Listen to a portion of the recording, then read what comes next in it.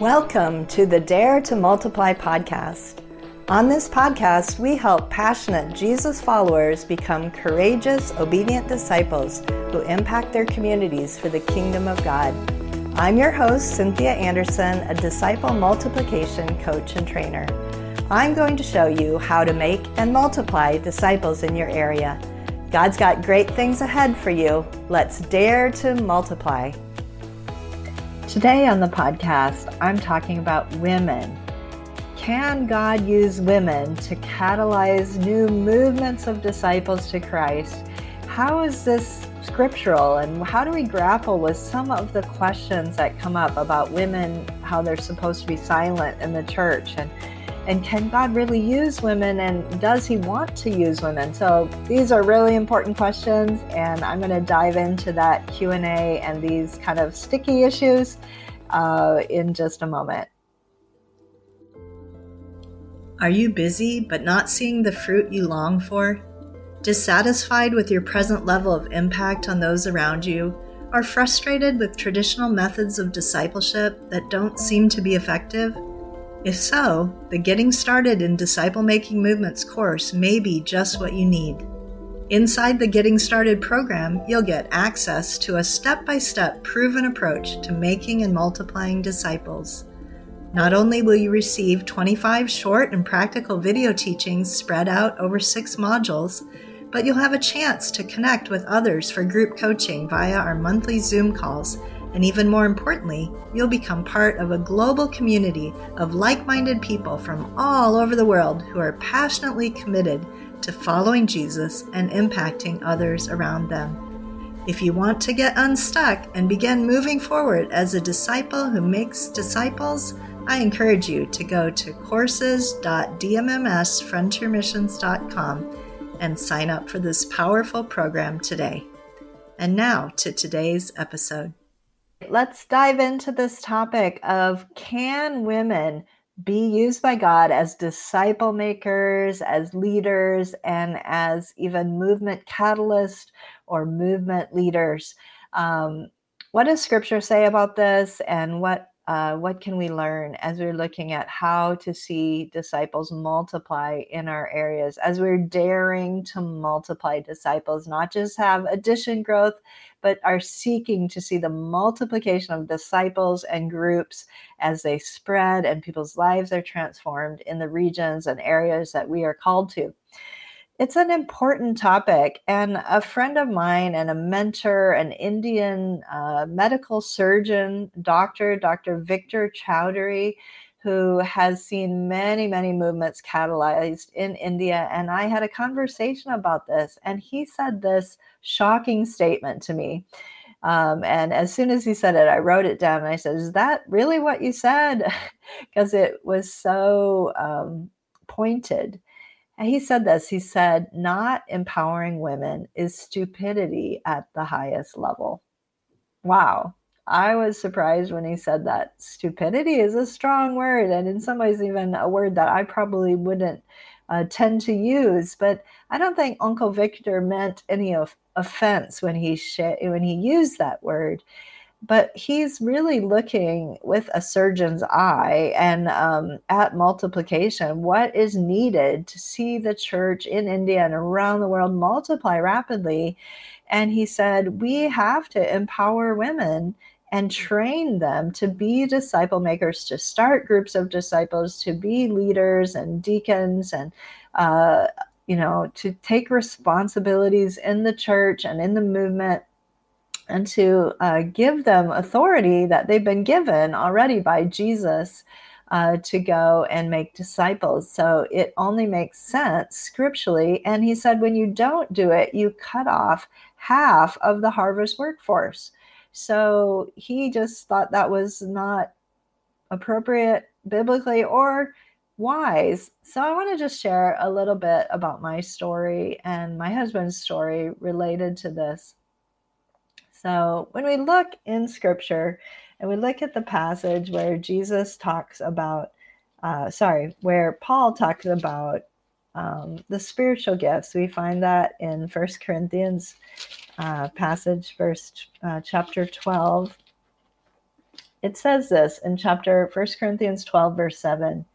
Now to each one, the manifestation of the Spirit is given for the common good. To who? To each one. So the spiritual gifts are given to us by the Spirit. And then in verse 11, it says, all these are the work of one and the same Spirit, and he distributes them to each one just as he determines. Who distributes the spiritual gifts? It says the Spirit of God distributes them to each one as he determines. Now, my husband and I both grew up in fairly traditional homes in America. Mine was on the mission field, but we're both Americans. And my dad was a missionary and a pastor, and he was the preacher in the family. He was the preacher, the teacher. He was the one in the pulpit. And my mom was the supportive wife, and she was an excellent supportive wife. And she took care of the kids. Dad took care of the ministry, and their roles were fairly clearly defined in more what we would say a traditional way. And when my husband Todd and I started our ministry together, and we were married, graduated from Bible college, we went to youth pastor in a church in southern Indiana, it soon became clear to us that our gifts were not traditional. So I had a lot more joy and fulfillment in preaching and teaching. And my husband got a lot of joy and fulfillment in serving. So if you ever get a chance to meet Todd, he is a natural server. He loves to serve. And the gift of service is definitely been given to him. He loves to serve. And he also has the gift of hospitality. If you come to our home, I do my best to remember to serve you a cup of tea, but it's Todd who will make sure that you're given your cup of tea or your cup of coffee and that you're welcomed. And whenever anyone is around Todd, they feel safe and they feel welcomed around him.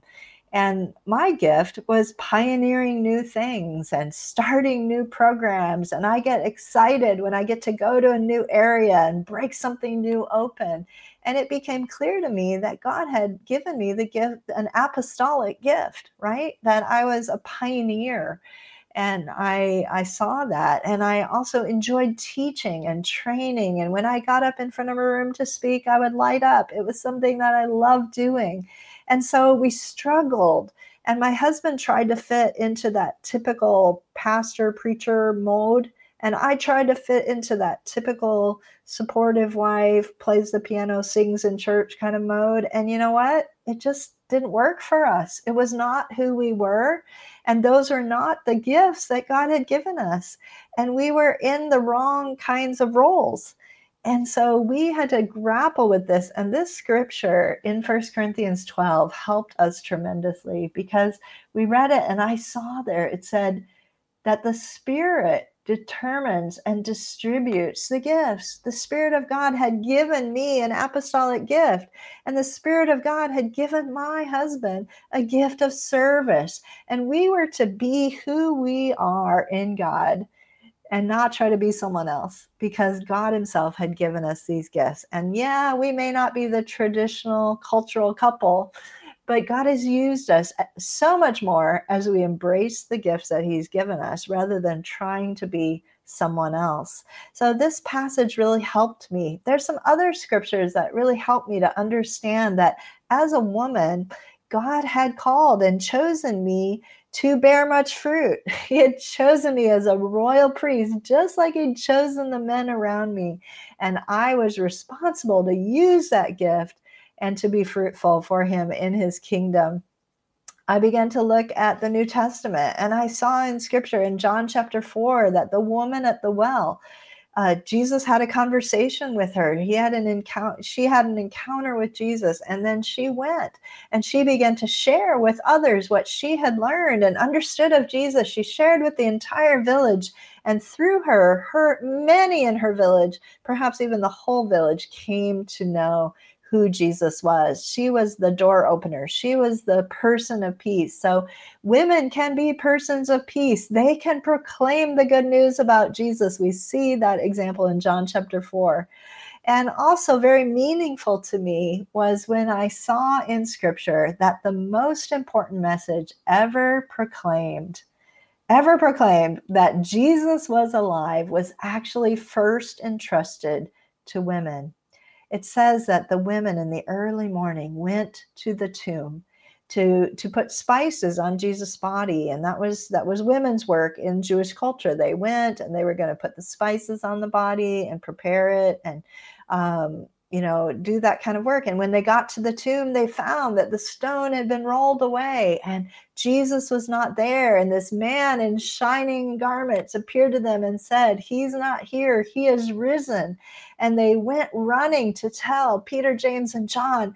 The first people to proclaim that Jesus was alive were women. Now, if God gave that message to women and trusted them to get it right and to share it well, then I think he can still trust women today, and we can trust them too. So why would God give that message to women first? I don't know, except to me it says that God wants women to be active in proclaiming his good news, and he wanted to highlight them in particular as being trustworthy with important messages like that. We also find a passage in Romans chapter 16 where Paul, the apostle, who often is looked down on, or is said to be the one who didn't embrace women or didn't release women, and yet we find evidence to the contrary in Romans chapter 16, where he is giving these personal greetings to his friends and to his colleagues and co-workers in the faith.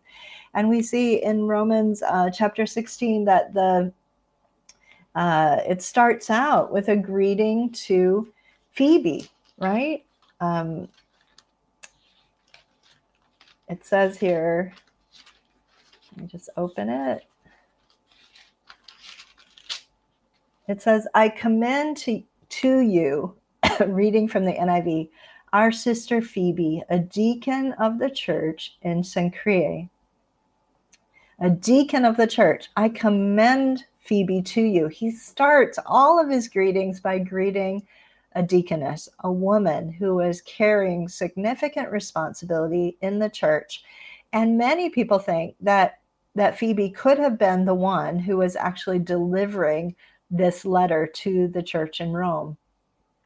And he says, "I ask you to receive her in the Lord in a way worthy of his people, and to give her any help she may need from you, for she has been the benefactor of many people, including me." So he names her as someone who has ministered to him and blessed him, and as a deaconess in the church. So Paul is definitely affirming a woman there. We find also in the next verse, it says, "Greet Priscilla and Aquila, my co-workers in Christ Jesus. They risked their lives for me. Not only I, but all the churches of the Gentiles are grateful to them." And it's interesting to find that here we see Priscilla actually listed before Aquila in his greeting, and that in many ways indicates that Priscilla was possibly predominant in the ministry, and even more prominent, we could say, than her husband Aquila. Maybe she was more seen as the leader, or the one who is prominent in ministry. We do see in the book of Acts that the first time they're mentioned as a couple, it's the reverse. It's first Aquila and Priscilla that are mentioned. But then later on, we see that it's Priscilla and Aquila. And we see that she is one who is used by God to disciple and to mentor Apollos and to explain the scriptures to him, explain the word of God to him.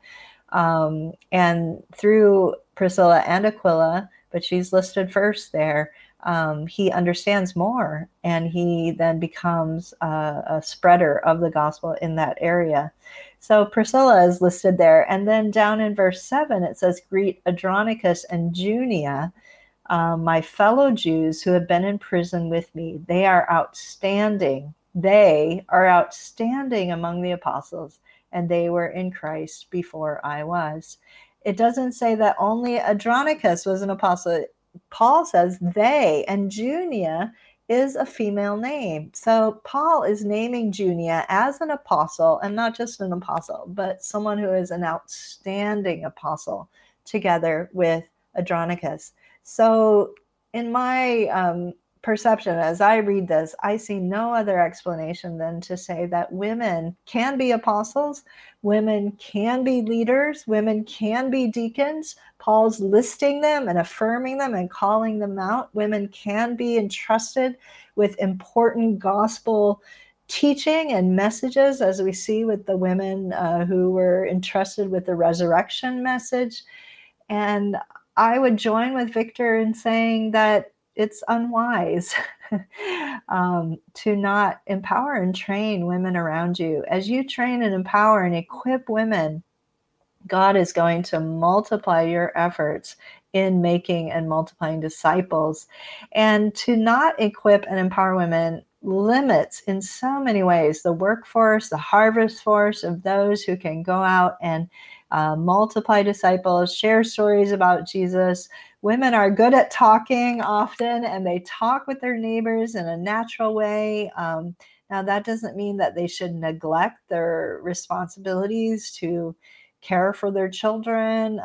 But I personally believe that both men and women should care for children. And my husband and I have partnered to take care of our kids well. And I see that, as having been such a blessing to our kids to have their fathers involved in their lives, and not just have only me as the mom be the one to care for them. Now, obviously, when your children are very small and they're breastfeeding, the woman has a much more primary role of nurturing. But I really believe both husband and wife, both man and women, are needed to nurture and mentor and disciple the kids, that it shouldn't only be the work of the women. But as we partner together, and truly that's what my husband Todd and I have had the privilege of doing, is partnering together for the work of the kingdom, partnering together in our ministry to our family, partnering together in all that we do. As we've done that together, we've seen great fruit.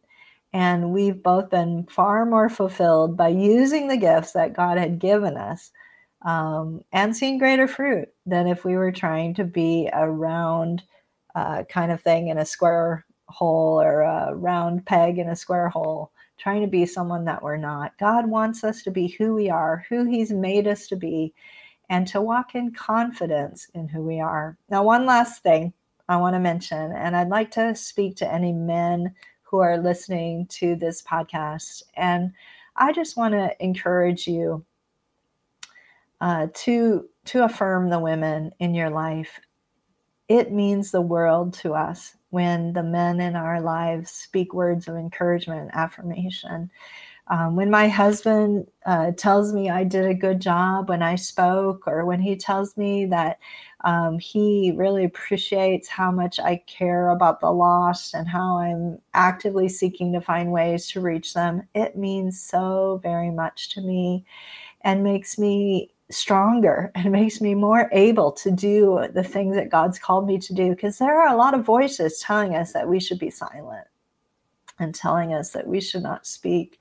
So affirm the women in your life. Look for ways that you can encourage them.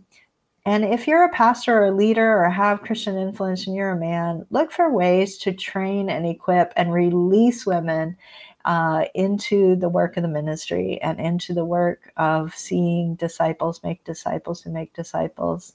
And then I'd like to speak to women for a minute as well, and just challenge you not to take offense when there are men around you who, and in our society, be it in the West or be it around the world, who do not affirm you, do not recognize you, do not value you. Refuse to carry a spirit of offense about this. I am not a feminist, and I don't believe that women and men have to be the same.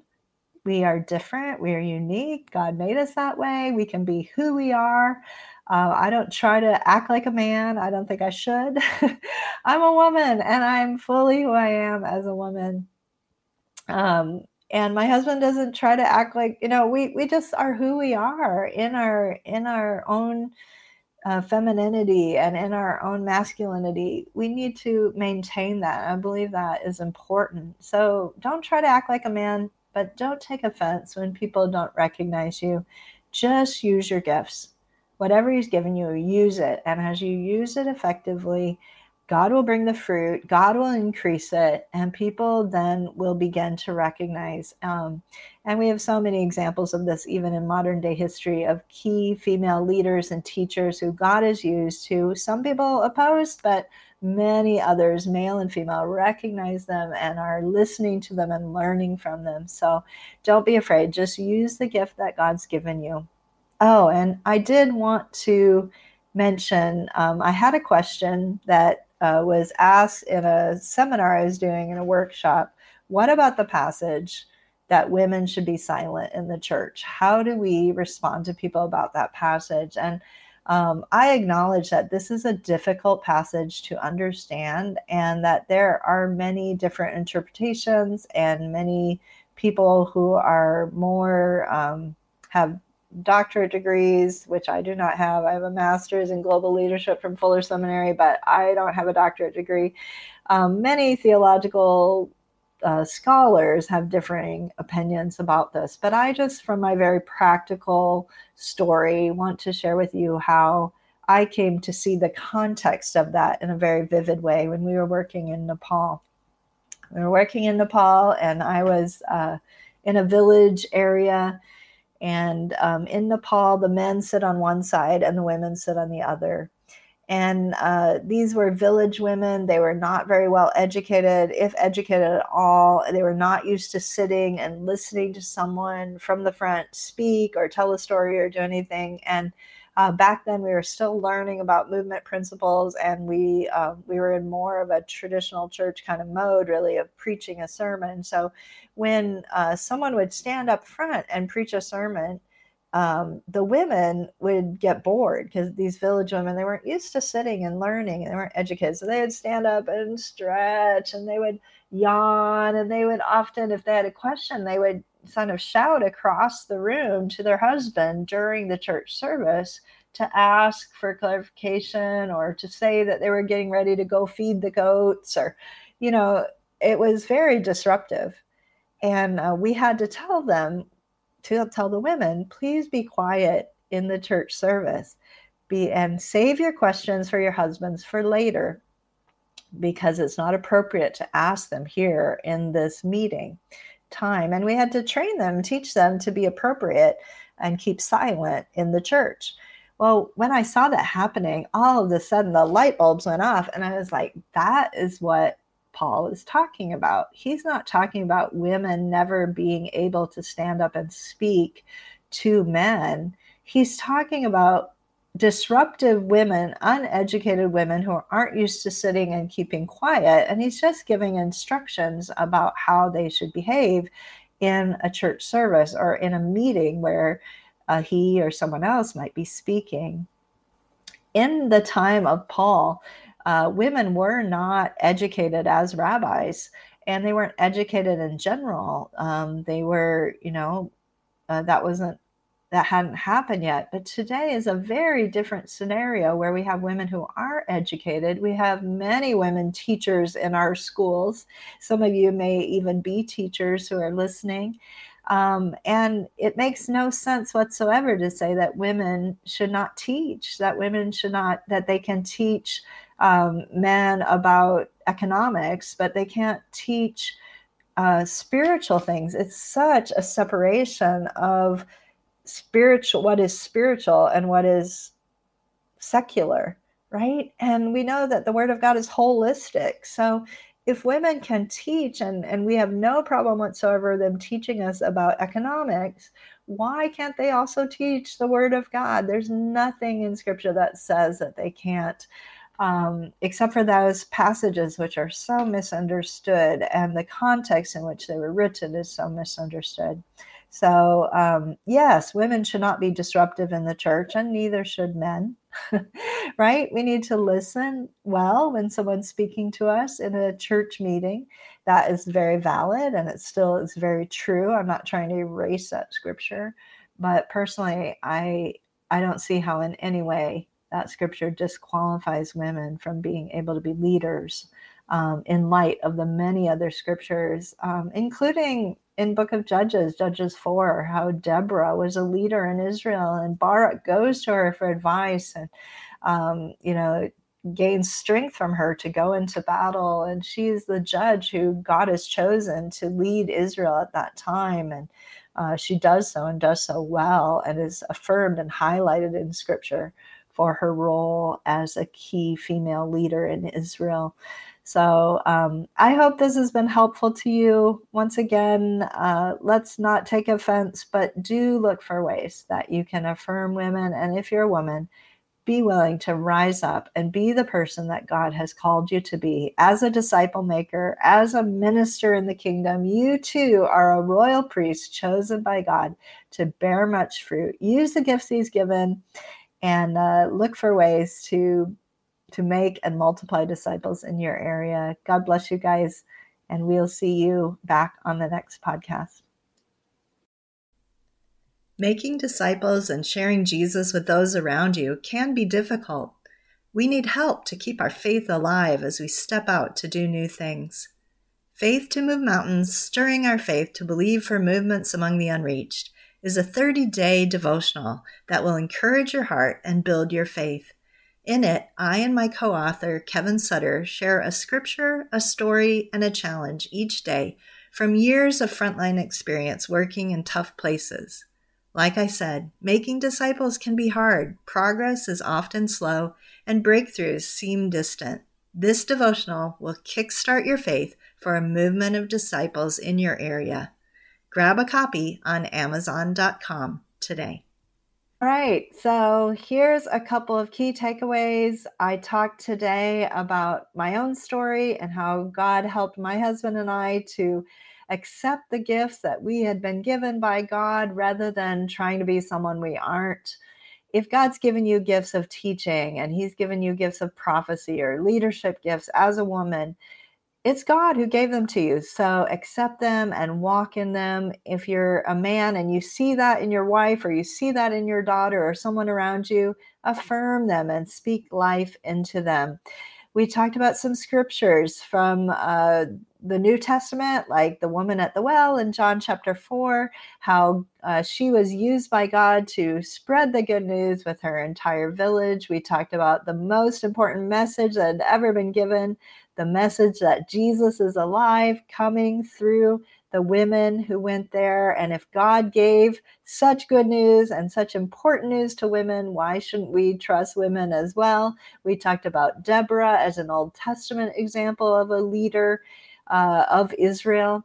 And we talked about Romans 16 and some of the passages there where Paul affirms women like Phoebe and Junius. And he speaks about how he's affirming these women. Another one is Andronicus and Junia. He talks about Junia, which is a female name, and says she was outstanding among the apostles. So as we walk away, I want to give you this action step to do. And that is to, if you're a man, to find a woman in your life, be it your wife or your daughters or someone around you, and affirm them in the gifts that they've been given, and call forth the gifts that you see in them. If they seem to be a good encourager, call forth that gift of encouragement. If they seem to be someone who is good at articulating things and teaching, maybe they're even a teacher in a secular job, but they've not been affirmed to be a teacher who can present spiritual truth to people in a clear way. Call that forth in them, affirm them this week. It's going to mean the world to them. And then find active ways to release and train and equip women. You're going to multiply your efforts as a disciple multiplication practitioner or a DMM, CPM person. You're going to see greater fruit. And then also if you still have questions, dig into some of the resources that I gave on the show, particularly the book, Why Not Women? But there's lots of other great resources out there. So God bless you. Find a way to train, empower, and equip women, and you're going to see greater fruit in the work that you're doing. That's all we've got for this episode of the Dare to Multiply podcast. One thing that would really help both us and other new potential listeners is for you to rate this show and leave a comment in iTunes, on Spotify, YouTube, or wherever you tune in to listen. Also, make sure to link up with us at dmmsfrontiermissions.com/blog on social media, and please just share this podcast with anyone you think might enjoy it. Until next time, remember, God's dreams for us are always bigger than we can imagine.